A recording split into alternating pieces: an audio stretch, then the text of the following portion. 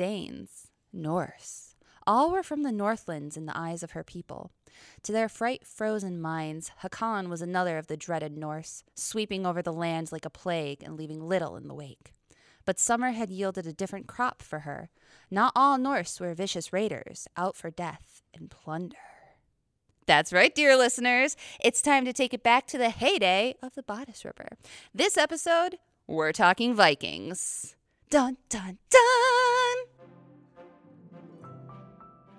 Hey there, romance nerds! Welcome back to another episode of Raging Romantics. I'm Jen. I'm Jackie. And this podcast is brought to you by Northern Onondaga Public Library. In this podcast, we're going to be talking about all things related to Romancelandia. Woo! With that being said, please be aware that sometimes our material may be a little too sensitive for younger listeners. If you need to wait until they go to bed, we'll still be here for you. So without further ado, are you ready, Jen? Oh, I'm ready, Jackie. All right. Let's rage! Hey, Jackie. Yes. How did Vikings send secret messages? How? Norse code?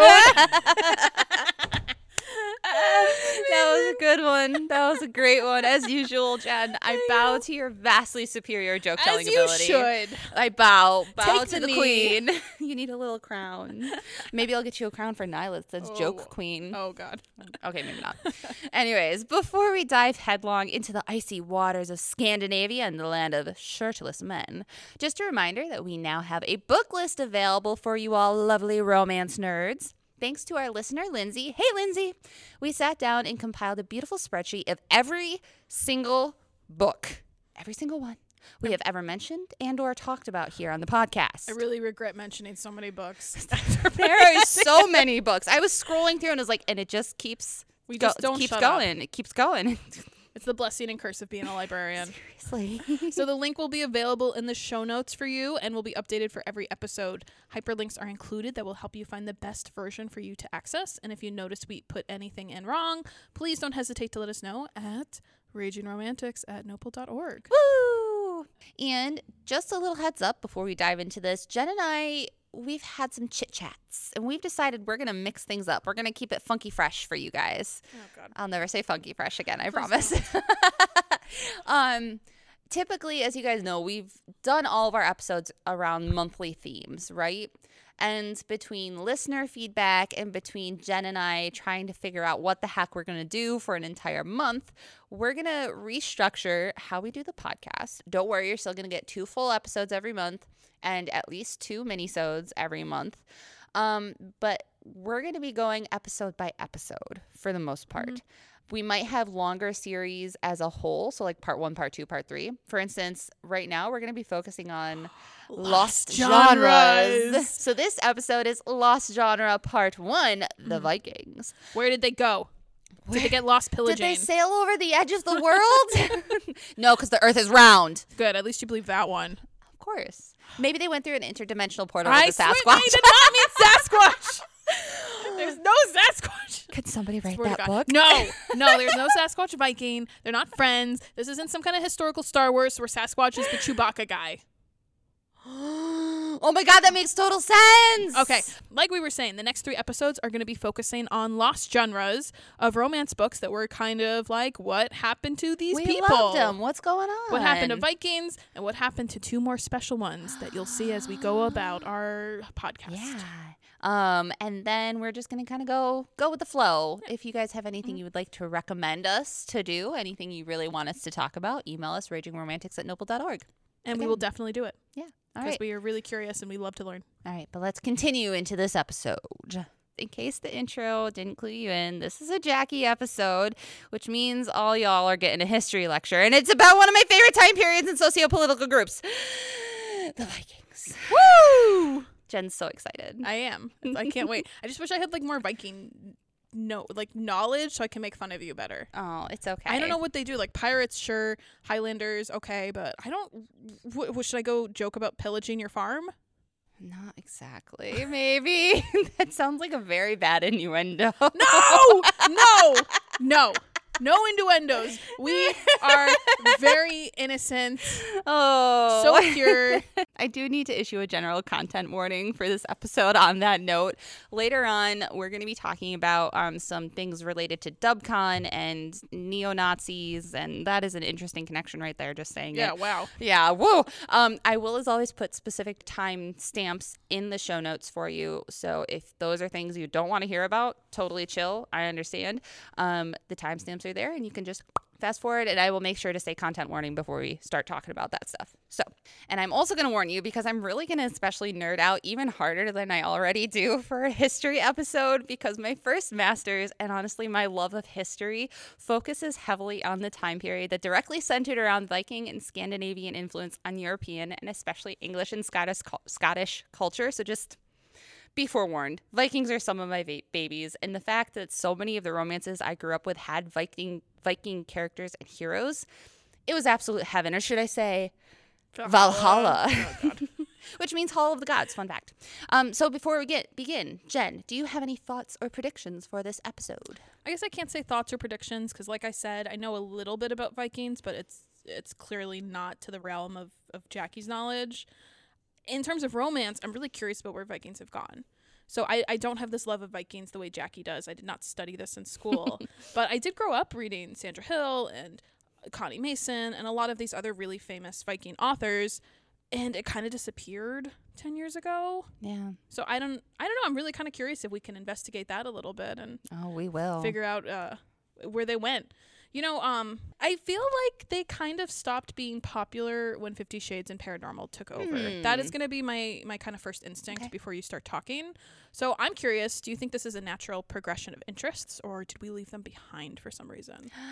That is an excellent tipping off point. Thank you, Jen. To begin, we're gonna dive right into the history. Archaeology side is coming out hard right now. Caveat: I will be using the term Vikings throughout this entire episode to refer to the group of peoples that are predominantly referred to and featured in quote-unquote Viking narratives. In general, though, the term Viking is too conflated to really be used as a historically accurate term. Here's some etymology coming at you. The word Viking is generally thought to be a declension of the 12th century CE Old Norse word Vikingur, typically meaning pirate or raider. Vikingur, in turn, generally is thought to have declined from an earlier Scandinavian or Old Scandinavian or Old Norse word contemporary to the Vikings themselves. Most likely it was Vik, which means creek, as in the people who sailed up creeks to go on raids. Vikingur is also used at some points in primary resources as a verb, meaning to go a Viking, which I really like that, go a Viking, or to go on raids. And also just a reminder that the term CE refers to current era and is used in place of AD by the historical and archaeological communities. So when I say, for instance, 12th century CE, I'm referring to the period between 1100 and 1199 in the current era. Anyway, the term Vikingur wasn't largely used until the 12th century, when Viking culture as we understand it today was already on the decline. In fact, the word Viking is known to us mostly thanks to its use in primary sources such as sagas, epics, poems, songs, and spoken verse that were used to relate histories, pseudo-histories, mythological deeds, acts, and legends in the early medieval period, aka Beowulf. The term Viking grew into its own mythological proportion during this time period. And as much as we might understand the term Indigenous American today, so too can we understand the term Viking. It is a term used to talk in general about a larger group of people from different cultural, political, and socioeconomic backgrounds who lived contemporaneously.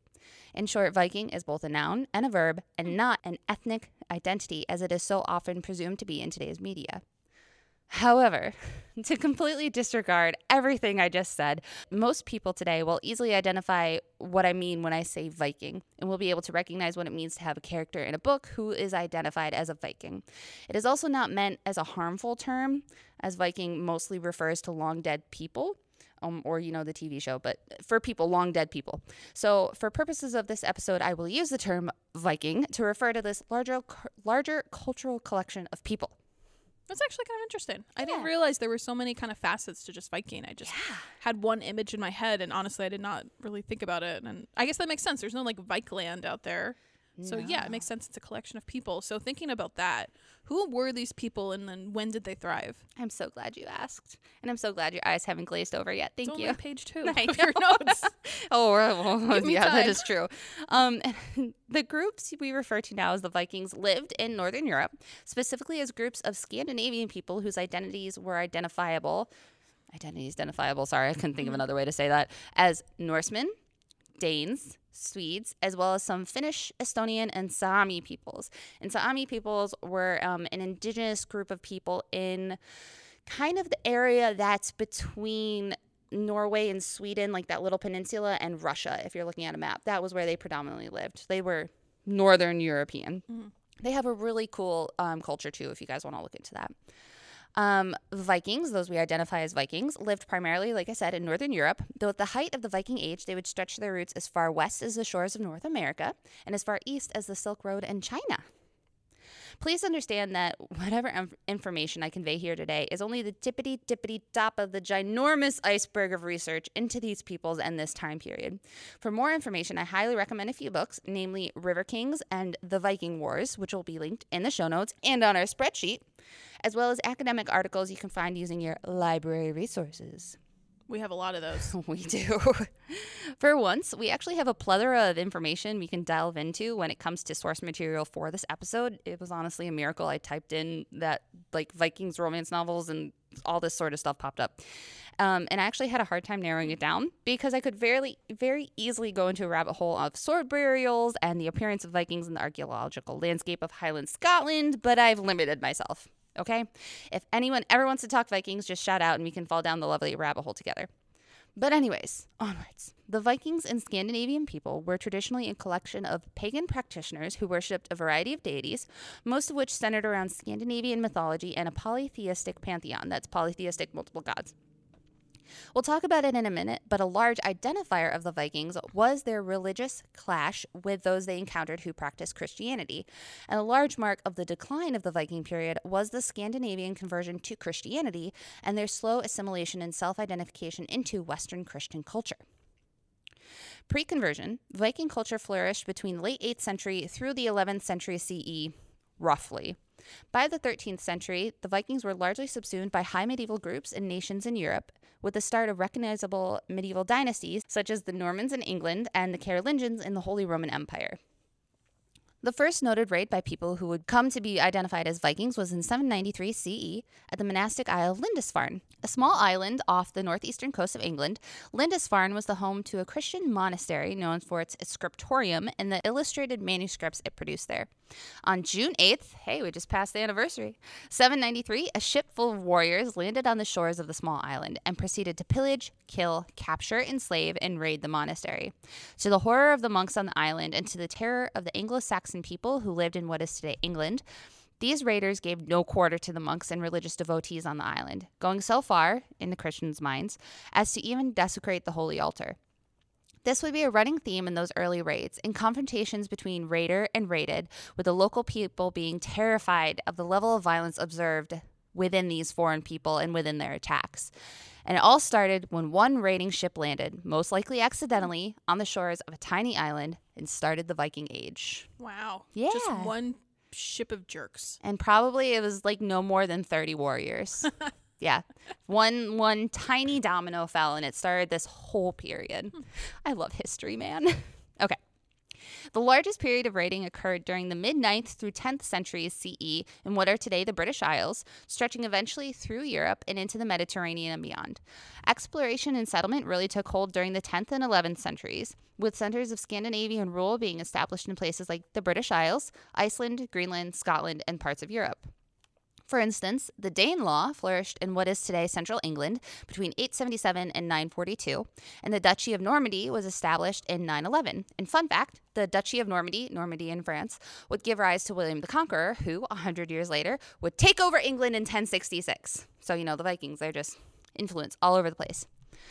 During this period, tensions flared between the pagan settlers and the largely Christian natives. Small skirmishes and altercations like the original raid at Lindisfarne turned into all-out warfare and massacres, a lot of times with the Scandinavians actually being the ones who were slaughtered and their settlements destroyed.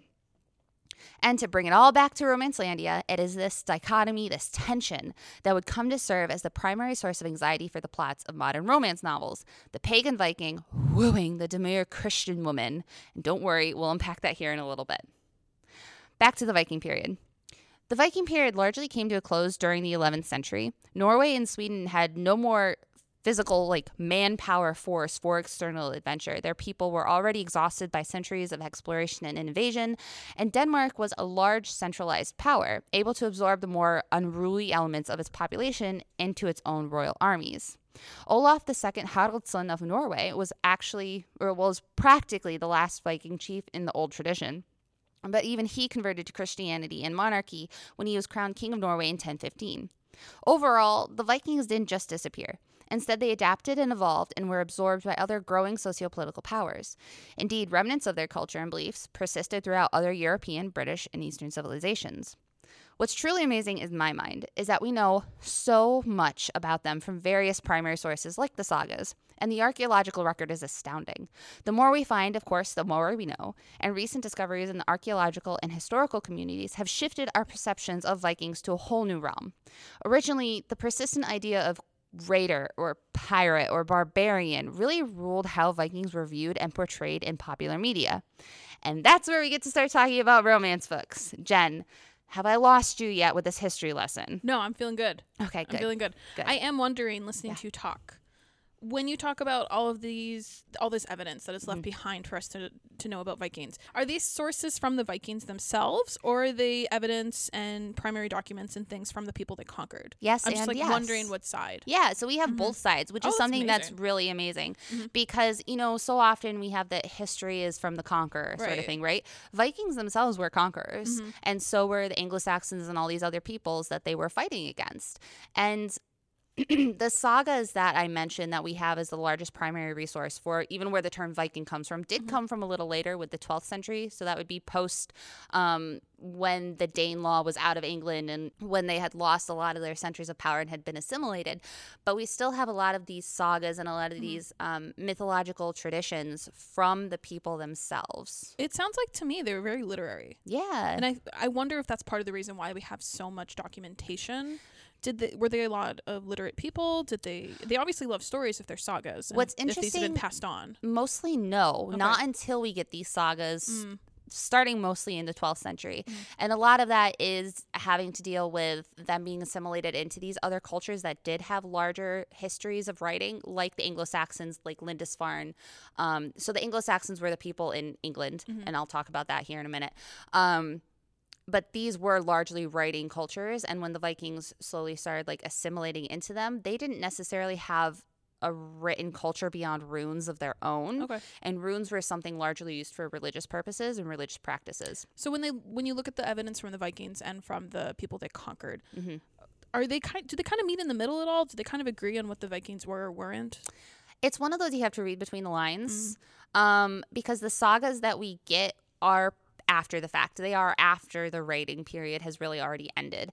But the contemporaneous things that we get are from the side of the victims. So like Lindisfarne, we have all of these things from other monastic sites and other church sites that are writing of, oh my God, these Vikings, did you hear what happened? They were terrible people. But then after the fact, you do get some other historians of the day, so historians during the time period who are writing I have talked to these men and these men have said this, and then you look at some archaeological records and you'll see so and so who fought at this battle and did these things, and you can kind of match up the different points, put the puzzle together. Okay. And so you kind of get a very complete picture during this time period, which is something that's really exciting. That is really cool. Yeah. Okay. And sword burials, if you're ever interested, are some of the coolest things ever because they full on buried swords, like people.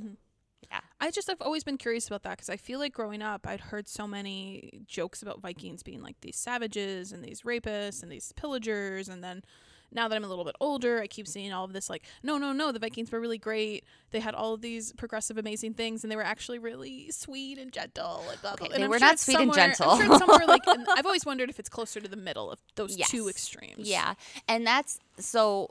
when you and I were growing up, Jen, we are millennials, by the way, Yeah. listeners. When we were growing up, the archaeological record was nowhere near as complete as it is today. Oh, it's interesting that this is kind of recent. Yeah, it is probably within the last 20 years or so. Of course, there's been Viking archaeological records and historical records for hundreds of years now. Like, people have always been fascinated, especially in England, with this history because it's been so prevalent in the history. But in more recent years, especially as scholars with feminist studies, feminist study backgrounds, and less toxic of a belief in certain things, let's say. It's very diplomatic. Thank you. They have really started to flip the switch on how we understand Viking, how we understand Viking culture. And I do actually have to give props to the Vikings TV show because I think that they did a pretty good job. There are, of course, some things are dramatized and a lot of this stuff is Hollywood and made to be sexy. But they did a really good job of like portraying a lot of stuff. Oh, good. Okay. Yeah. Well, it was on the History Channel, so I would hope so. History Channel. And it's actually taken from a saga, Oh, cool. the saga of Ragnar. Cool. Yeah. Good job, Ragnar. Yeah. Okay. Are we ready to move on to romance books? I have been ready. Okay, what everybody actually cares about, right? Something that's really interesting about Viking romances today is that despite the recent mass media fascination, thanks to some very attractive people on TV, we don't see many Vikings in romance novels that are currently published. It just seems like most of the historicals are Regency. Yeah. I've seen a couple now for the Gilded Age, but even that is... Few and far between. Yeah, it's really Regency is kind of the powerhouse. And like maybe some Victorian. Yeah, babe, it's like a sprinkle. You Yeah. know, maybe in like the steampunk worlds. Yeah. Maybe Yeah. that's about it. But no, it just seems like we'd had so much kind of diversity of genre and growing up, and now it is like dukes and balls, and I'm not complaining about that. Yeah, hey, we remember love for our it. episode, we love it. But it is kind of curious that it's faded the last couple of years. Yeah. So Are they off pillaging? as we talk for the next couple of minutes, Jen, I'm going to ask you to ponder on just that. Why do you think we don't see as many, if any, Viking romance novels in Romancelandia in the year 2022? Okay. All right, so while you think on that and let that stew in the back of your brain, let's take a brief path down the history of romance books. It is a Jackie episode. You're going to get multiple history lessons. Sorry, not sorry. In case you haven't, go back and listen to episode number 25, where we recount a more in-depth history of romance books in general. We had the mics then, so the audio is a good quality, okay? Okay. For now, I will recap briefly by saying that romance novels, or at least the genre heading for a romance novel, first appeared on the scene in 1964.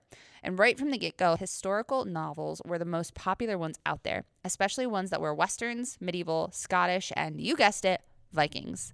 Of these most popular subgenres of historical today in 2022, really only Westerns have persisted, and even then, if you've listened to our cowboy episodes, you know that they have lost a lot of traction in traditional publishing. As Jen said, Regency kind of took over.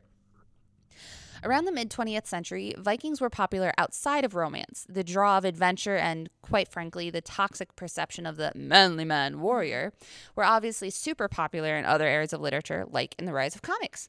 In 1937, Prince Valiant was created by artist and author Hal Foster. In this comic, the Viking Valiant is in exile from a northern kingdom, and he finds refuge in King Arthur's court, and he goes on a fantastic series of voyages.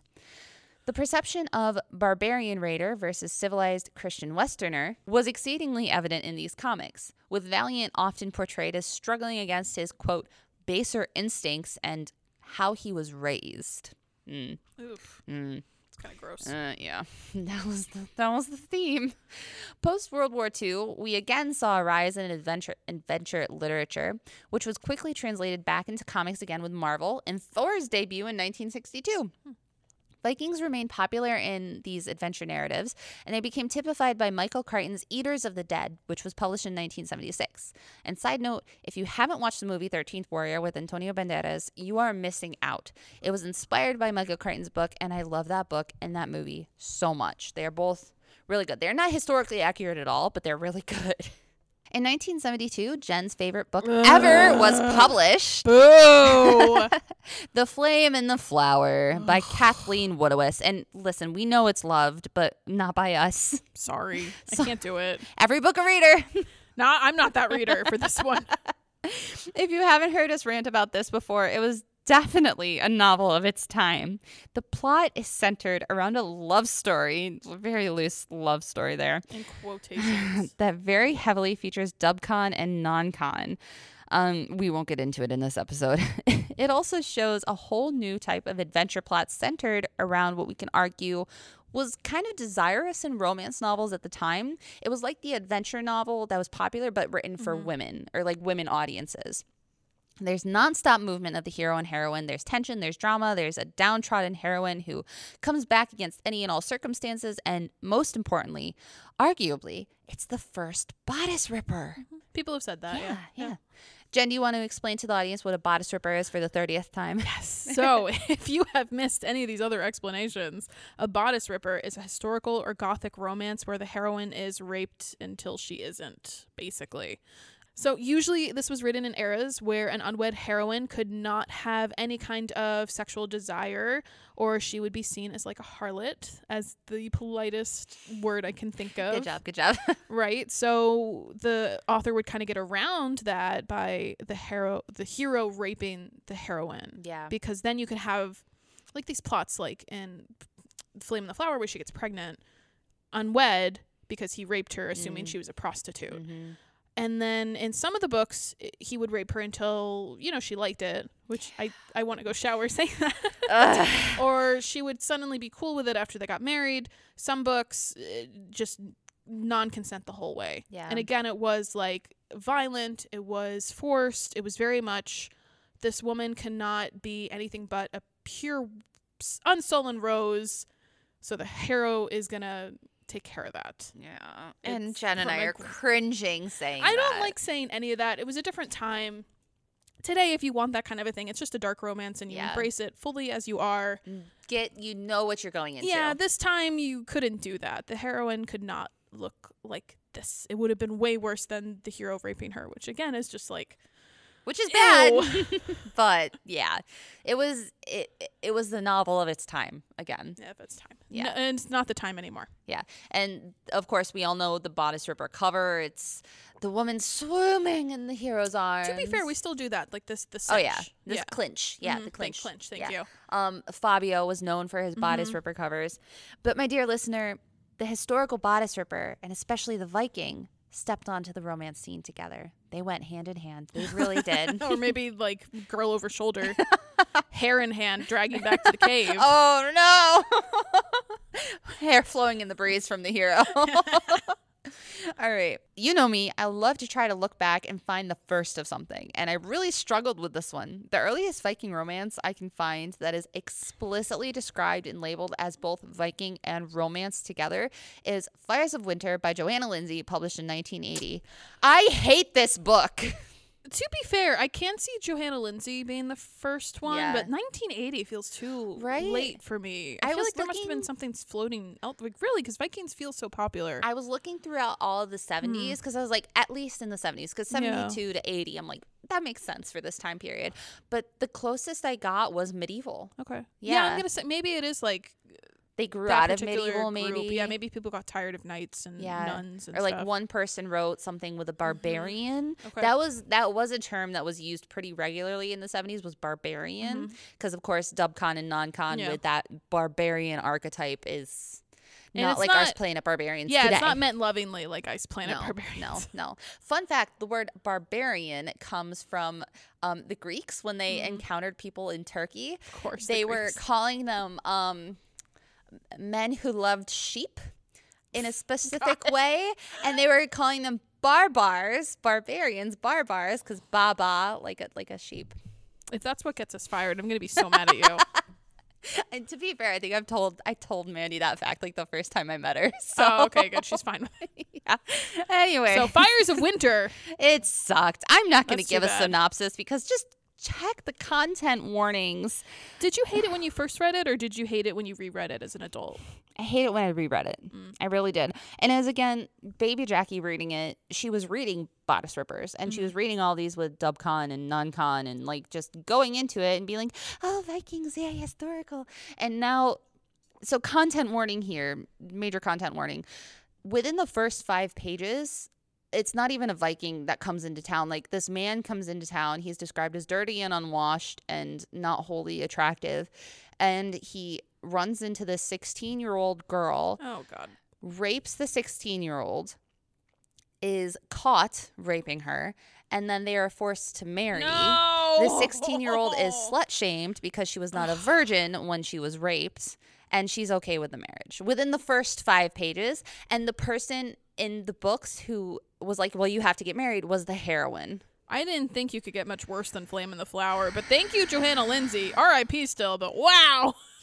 It was not. Obviously, for those reasons, this episode is labeled as explicit, but That's hilarious, though, that she's writing that the same era Nora Roberts is going to write her first book. yeah. Like, this isn't very long ago. It's just like, I would love a psychologist to take a look into these books and like do a deep read and like psychology of this whole like subgenre and just why? What's going on? What happened? Why was this? I mean, we read dark romances, sure, but why? I need to know. I don't want to. I wonder if part of it was like a lesson. Not a lesson. Maybe I shouldn't say it that way, Like but a warning? maybe a warning to women to be like, okay, you can't be like this, but you can be Ew. like this. I don't like that. I don't like it either, but it's weird that this stuff was in the mainstream to me. Yeah. Maybe mainstream was different back then. Well, Maybe these we were- have a very yeah. different idea of what mainstream was in, 2022. Yeah.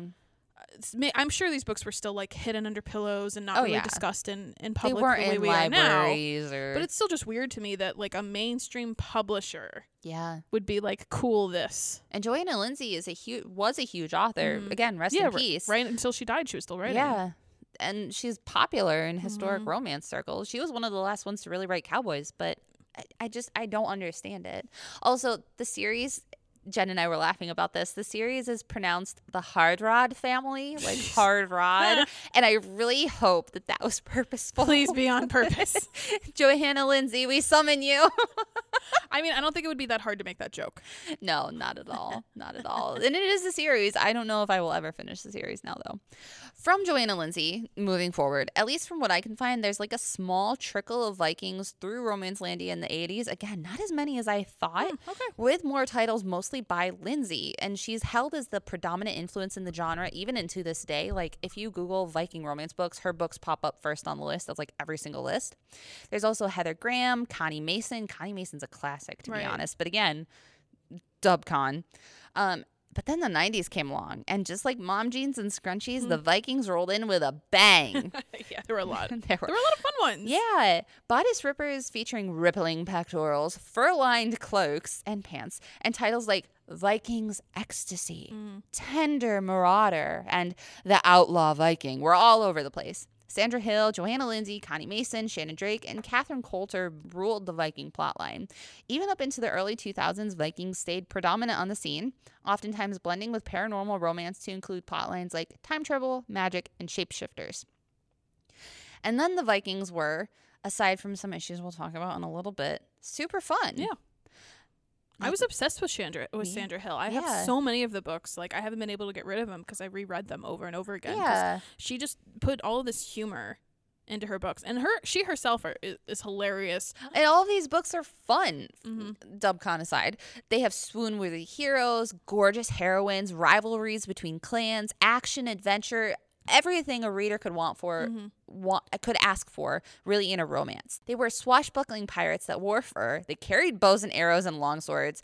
They were breathtaking narratives that really transported you and played into that escapist genre that romance was traditionally known for. And I love time travel. Yes. For a nice chunk of time, I was real into time travel. And for whatever reason, I'm sure there's better people who should have been time traveling. It was Vikings that were the time travelers. Yes. Hindsight, I don't know why. I think it has something to do with the mythology, but I don't know enough to talk about with It's that. weird, but Yeah. it's awesome too. But you know what's really interesting? Yeah. Out of all of the subgenres that we talk about, where you and I are like, this date was so important, 9/11. 9/11 really had no impact on Vikings. You know what I think it is? I think because they had so many other impacts on different genres, it was like a ripple effect. And they were already, so something that we talk about with 9/11 is the need for the big hero, Yeah. right? Vikings already had the big hero. Yeah. They were already that escapist, swoon-worthy. We'll probably talk about it again with the rest of our historical series here we have going on. But I think that they were already big in the scene, and because they were already starting to blend in with paranormal, which really kind of stepped in because of Yeah. 9/11, I think it was just a Kinda natural like a progression. natural progression. Yeah. I Yeah. could see that. But then around 2009 about to 2012, there's another shift, and unfortunately, Vikings did start to fade into the background. The Harlequin historical line still publishes traditional Vikings today with titles like The Viking Stolen Princess, Kidnapped by the Viking, and I have definitely seen barbarian plotlines in fantasy that were meant to kind of be directly reminiscent of Viking characters. But overall, it's just not something you see anymore. Like we've said in multiple episodes, Romancelandia today is mostly dominated by Regency and Scottish is even kind of not as popular. No, Regency's the big one. Yeah. And you can't even say it's like a Bridgerton effect or... No, because it was before Bridgerton. Yeah, I don't know I mean, we've talked about Regency to death, but for whatever reason, Regency has just become top It's the dog. stranglehold of the historical romance. At this point, it's on the top of the heap. Yeah. Yeah, we love a Duke. For the most part, it seems like Vikings have been relegated today to the fantasy or paranormal realms. Even in indie, they stay in fantasy. For instance, in indie romance, you have the Dokiri Bride series by Denali Day, which features a Viking-esque heroes who ride dragons. We love dragons. Actually, they ride wyverns, technically. Traditionally published quasi-romance-esque, we see Millivane's Gathering of Dragons, which is romantasy, romance fantasy, and features a world that feels kind of like Game of Thrones, but there are no dragons, at least not yet. The series is ongoing. In regular fantasy, Vikings abound, so outside of romance, probably because of the perceived relationship between dragons and Vikings. I really don't know why. There's not that much about dragons in Norse mythology. There's serpents and all this sort of stuff, but not really like dragons. Anyways, but also books that focus really heavily on the gods in Norse mythology have recently become really popular. You have retellings of the god Loki, like Witch's Heart or Goddess of Nothing at All. Both are amazing and have really good gender inclusivity, by the way. And then you have straight up fantasy like H.M. Long's Temple of No God series, which is so good. And the heroine is so awesome. She has a big long sword and she just kills gods. It's great. And then you have John Gwyn's Bloodsworn Saga, which kind of looks at Ragnarok through a fantasy lens. So let's circle back. Let's gather ourselves, Jen. After all of that, why do you think Vikings don't have quite the same sway in Romancelandia that they did in the 90s and early 2000s? I think it's a big thing in general that Regency is so big. Historicals in general just aren't as popular, at least in romance spaces. So we've lost like the pirates and the Vikings and some of these other medieval kind of things. So just from that, I think I could see it fade. And then reading over some of the articles you sent me to kind of think about this month, I wonder if the things the Vikings used to symbolize to us we don't need anymore, or we found in new genres. Okay. So I read this one that you sent me that was written in the 2000s. So I was not a big fan of it because I felt like the author was being a little pretentious and annoying. So one of the comments she has is the hot historical depends on the construction of the other according to the contemporary definition of feminine identity. In this regard, Joan Cohn points out that romance satisfies as it feeds, the forbidden desire for male power and unrealistic desire for female love, and it satisfies them both in the gorgeous figure of the hero. So I feel like this kind of thing we have in so many other genres. This isn't inclusive just to Vikings anymore. This isn't even inclusive just to like historical warriors anymore. And maybe without that being so significant and individual to the genre, maybe it's just something we've left in the past. Yeah. That was one thing I was thinking of. So it's interesting that you bring up other, because that is something that I did want to talk about with the traditional plot point that Viking romances tend to have of Christian versus pagan. Right. So for instance, a lot of these plots feature Christian women who are kidnapped, etc., all that. They're kidnapped by Viking marauders, and through Dubcon, they are swayed into a relationship with these men, and so they leave their pious upbringing to fall in love with a quote-unquote heathen. And it sounds really bad when I describe it that way. So just humor me and allow me to expound upon this for a minute. I will relate it back, I promise. When I say Christian, I'm not necessarily talking about the same reflection of Christianity that we see in Amish books, say today. So it's not evangelical. No. It's not even like religious necessarily. Is it more of like a culture kind of Exactly. thing? So Christianity in these books is portrayed in how it was, honestly, historically speaking. It's more of a culture and less of a faith if we look at it from a medievalist point of view. Major tangent incoming, bear with me. At this time frame in Europe, in the early medieval period, the church, capital C on church here, folks, was largely what European society revolved around, and mostly because it had established itself, the church had established itself as a governing entity. Leaders at this time, pre-1066, pre-Norman invasion of England, were beginning to establish something known as the divine right to kingship. And this is aka the right to rule in the preeminence of their dynasties on the basis of being selected and appointed by God. So too at this time, most countries and states were split into multiple smaller kingdoms, minus the Franks and later the Carolingians. They're their own entity in Europe. And these kingdoms were all separately ruled by different dynasties or principalities. Think of what is today England, Scotland, and Ireland, for example.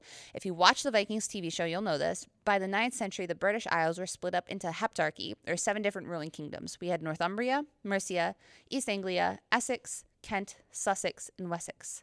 What is today Scotland had no large centralized power at this point in history and was broken up mostly into a series of unnamed Pictish territories and interspersed with early clan lines. Ireland likewise was broken up into a series of clans and kingdoms. Interestingly, it would be the Norse invasion that really pushed Ireland, England, and eventually Scotland to merge together into a united force. These native people of these islands, divided though they were by clans and kingdoms, drew together to create treaties and try to push out these foreign marauders, these others. And their Christianity also became a rallying point of us against them, Christian against pagan, Anglo-Saxon, Irish against Norse. Christianity and the capital C church was something that divided they would say, civilized from the heathen, and that was really the mindset at that time.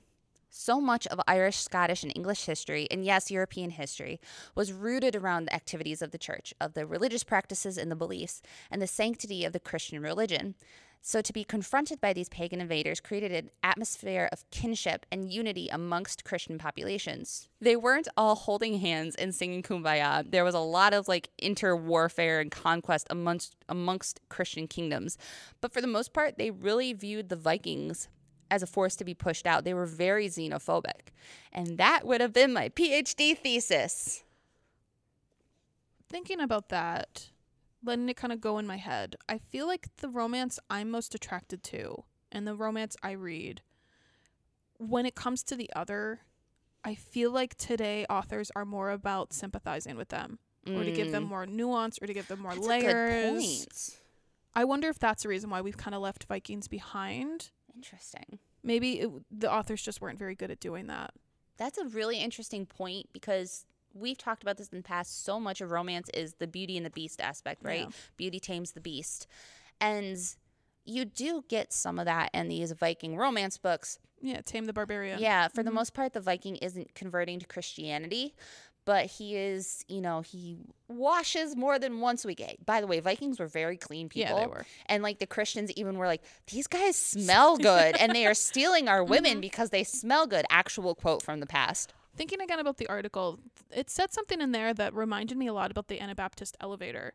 So Vikings a lot of times were associated with being very free and the sensitive new man and kind of not progressive, but a different way of living than these very strict Christian women. Yes. So thinking about that, I wonder if, again, the authors are putting the characters in something like a very strict sect of Christianity and very formulated lives, and then they go with this very free Viking, and they kind of go up, not the Anabaptist elevator, but maybe the Norse. The Viking elevator.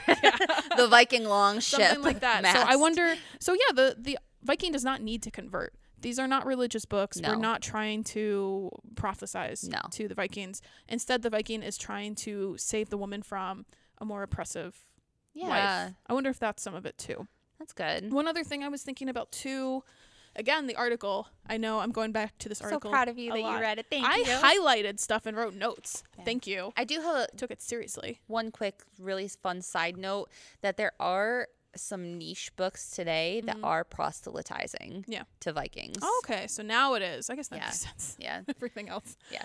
But one thing that they mention is, though the heroine sees in him the perfect embodiment of projective masculinity, in the first place, she must gain his love to be protected from him and get his protection. I would kind of argue with that even in the 2000s when this was written. Yeah. But thinking about it today, it feels like so much of romance is now flipped around where the man He has to win earn her. Yeah. So if we're kind of going, if that's like the foundation of Viking genre, I could see why we're not interested in that anymore. So it might just be we need some fresh authors. No offense. Yeah. Like, I love Sandra Hill. Yeah. Love her to death. But maybe we do just need some new authors to kind of give it like a Regency scrub. That's one of my like major points too, is I think Vikings could be successful. Like Yeah. I've said, they're huge They're in fun. fantasy. Yeah, I was obsessed with them for a long Yeah. time. And especially with all like the recent obsession with the show Vikings, and then the new season, the new spinoff that just came out, and there's all this new archaeological evidence. I think Vikings could be big. They could Yeah. be huge.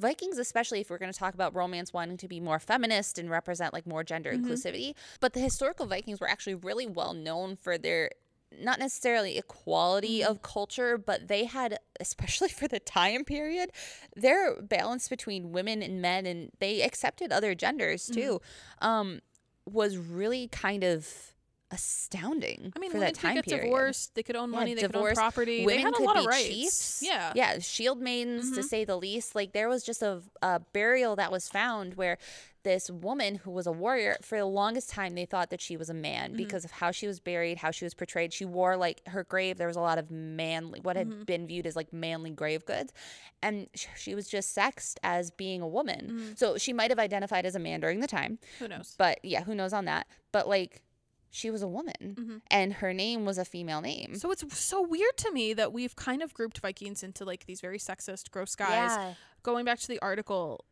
the author of the article read a bunch of Viking books, and she came to the conclusion that the new Viking of these novels has become a defender of conservative values as long as issues as male authority and the father's function as breadwinner and protector of family and property are not questioned. And I'm like, I've read these books too. I did not come away with that sentence. No, that sentence made me cringe. I was like, wow, toxic Yeah. masculinity much. It was so weird that that's how they interpreted it versus how I interpreted it. And yes, we have two totally different viewpoints. I obviously am a fan of romance. I would hope so doing the podcast. Yeah. And she did not come off as particularly open to it.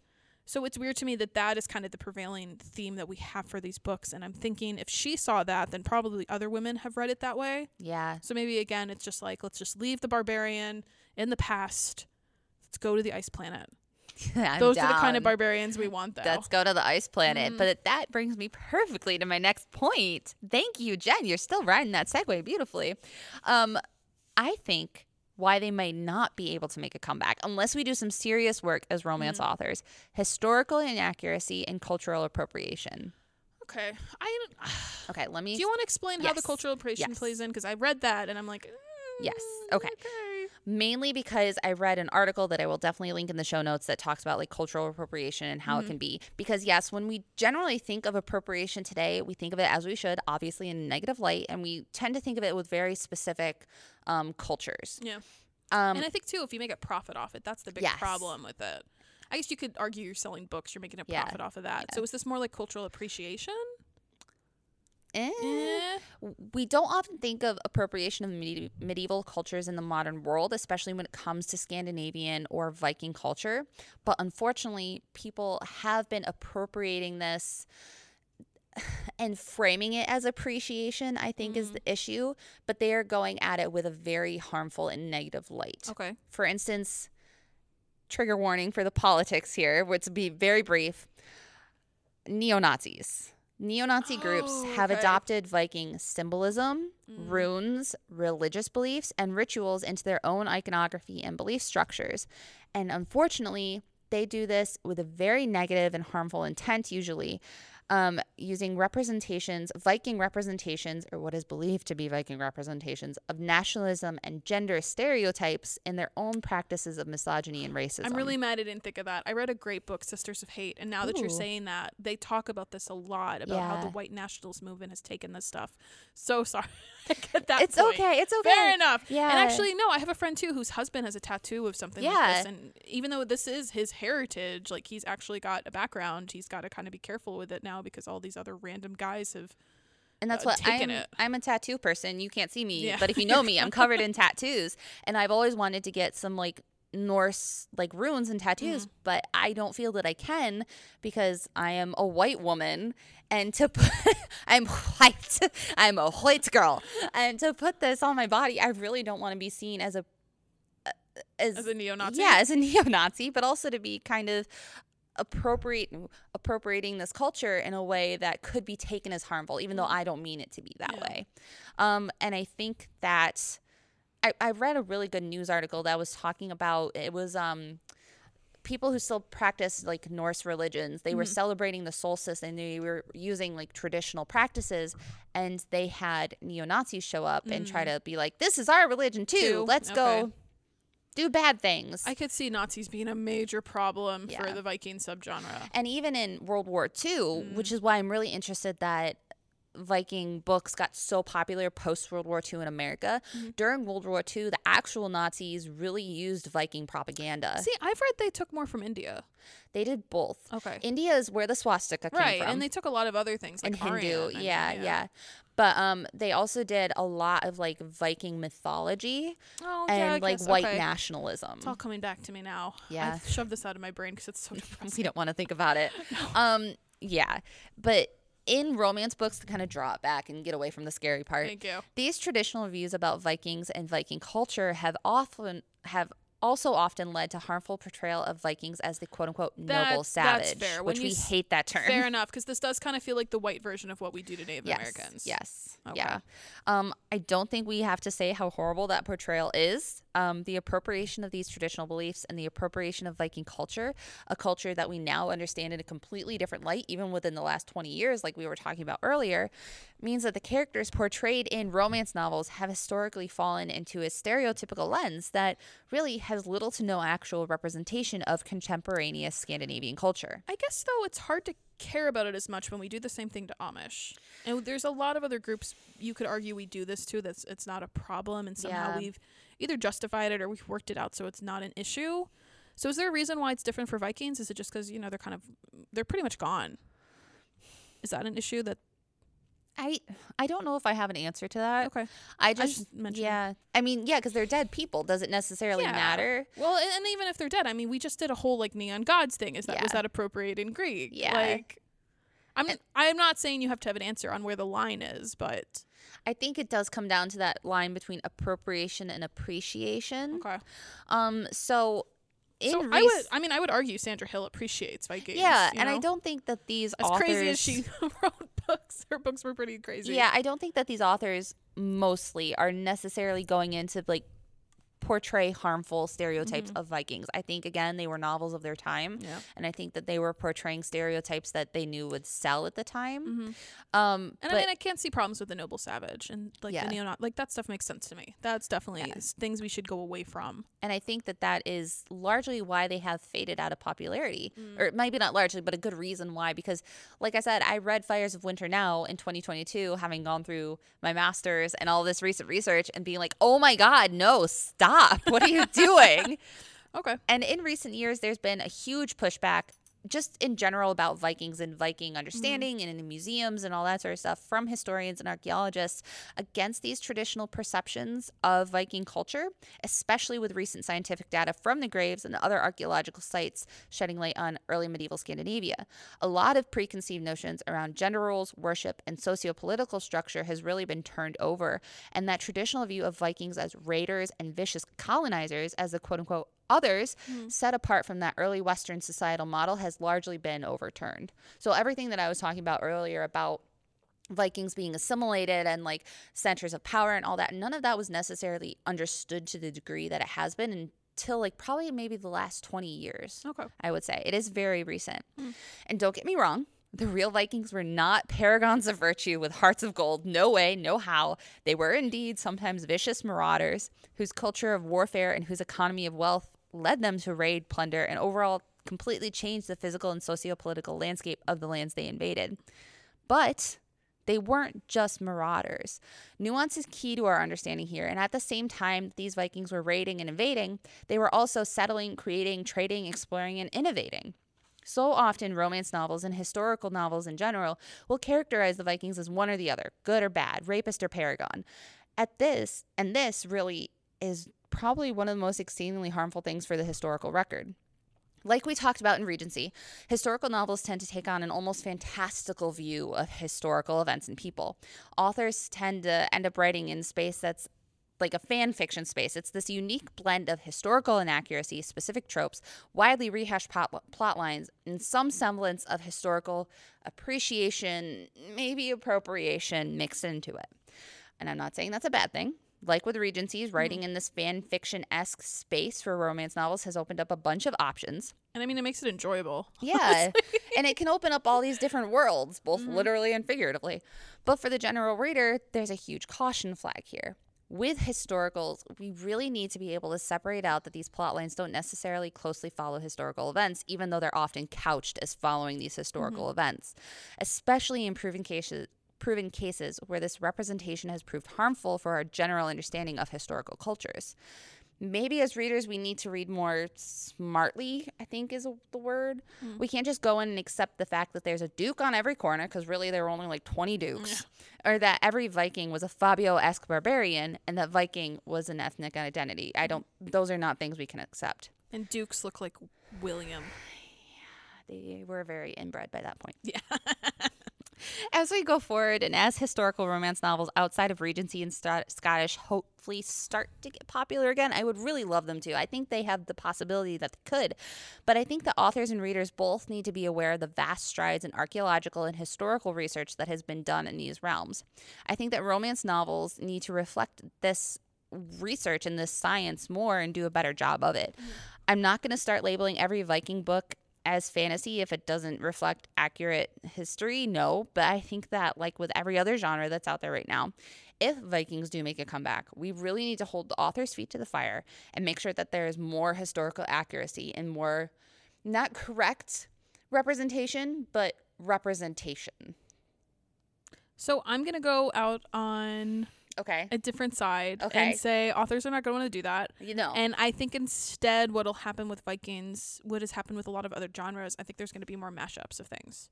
Yeah. So rather than make sure that everything's like really perfect and you get the details right, instead you're going to write about like lion shifter Vikings who are on ships that travel between time. Isn't that already a series? Probably, honestly. I say that and I'm sure it's on Kindle. Yeah. So I kind of see that happening, of more blending. What's interesting is you do kind of see those Viking-esque figures in sci-fi. Right. Like sci-fi indie space. Yeah. So there'll be space pirates. Yeah. I like a good space pirate. That's my theory. Ruby Dixon, can you write a Viking one next? She might argue she already kind of has. Yeah, that's true. Yeah, she's definitely written pirates, which we will talk about next time. But yeah, that's kind of where we're at today. Vikings were a fun and popular plotline until they got held up to the modern lens. Now instead, they've been adapted into realms of pseudo-historical fiction, fantasy, and paranormal, where authors, they're welcome to create these amazing worlds that are inspired by Vikings and Viking culture, but don't necessarily need to be held up to that historical lens. We can take all the things we love about Vikings, the drama, the weapons, the adventure, the warfare, the mythology, and apply it in new and readable ways. Cool. Yeah. It's beautiful. Sweet. Thanks. Well, I'm really glad we talked about Vikings because I've kind of considered it a lost genre, yeah, so to say, and I'm really excited about what other lost genres we might be exploring on the podcast. So many. Oh my God, you said exploring too. That's a great thing to say. Yeah, because next episode we're gonna do pirates. Ahoy! Be prepared for all of Jen's like pirate. I'm not gonna have that many pirate jokes. I expect you to say ahoy or arg every time you agree or disagree. Ahoy! Well, thank you for bearing with me through the many rambles that this episode took. Maybe you learned something new. If you would like to chat Vikings, early medieval sociopolitical structures, or how the departure of the Romans from the British Isles caused a cultural renaissance, email us at ragingromantics@noble.org. If you just want to talk romance books, that's also fine. Email us at ragingromantics@noble.org. Next time, like we said, we're going to jump a few centuries into the future and talk about the other seamen.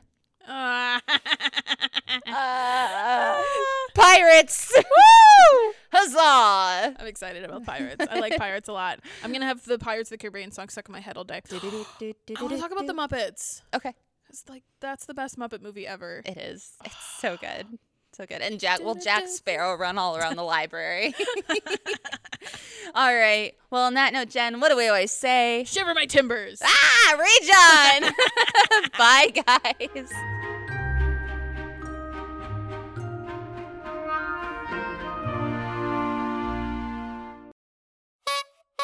All were from the Northlands in the eyes of her people, to their fright frozen minds. Do you want to redo that? Yeah.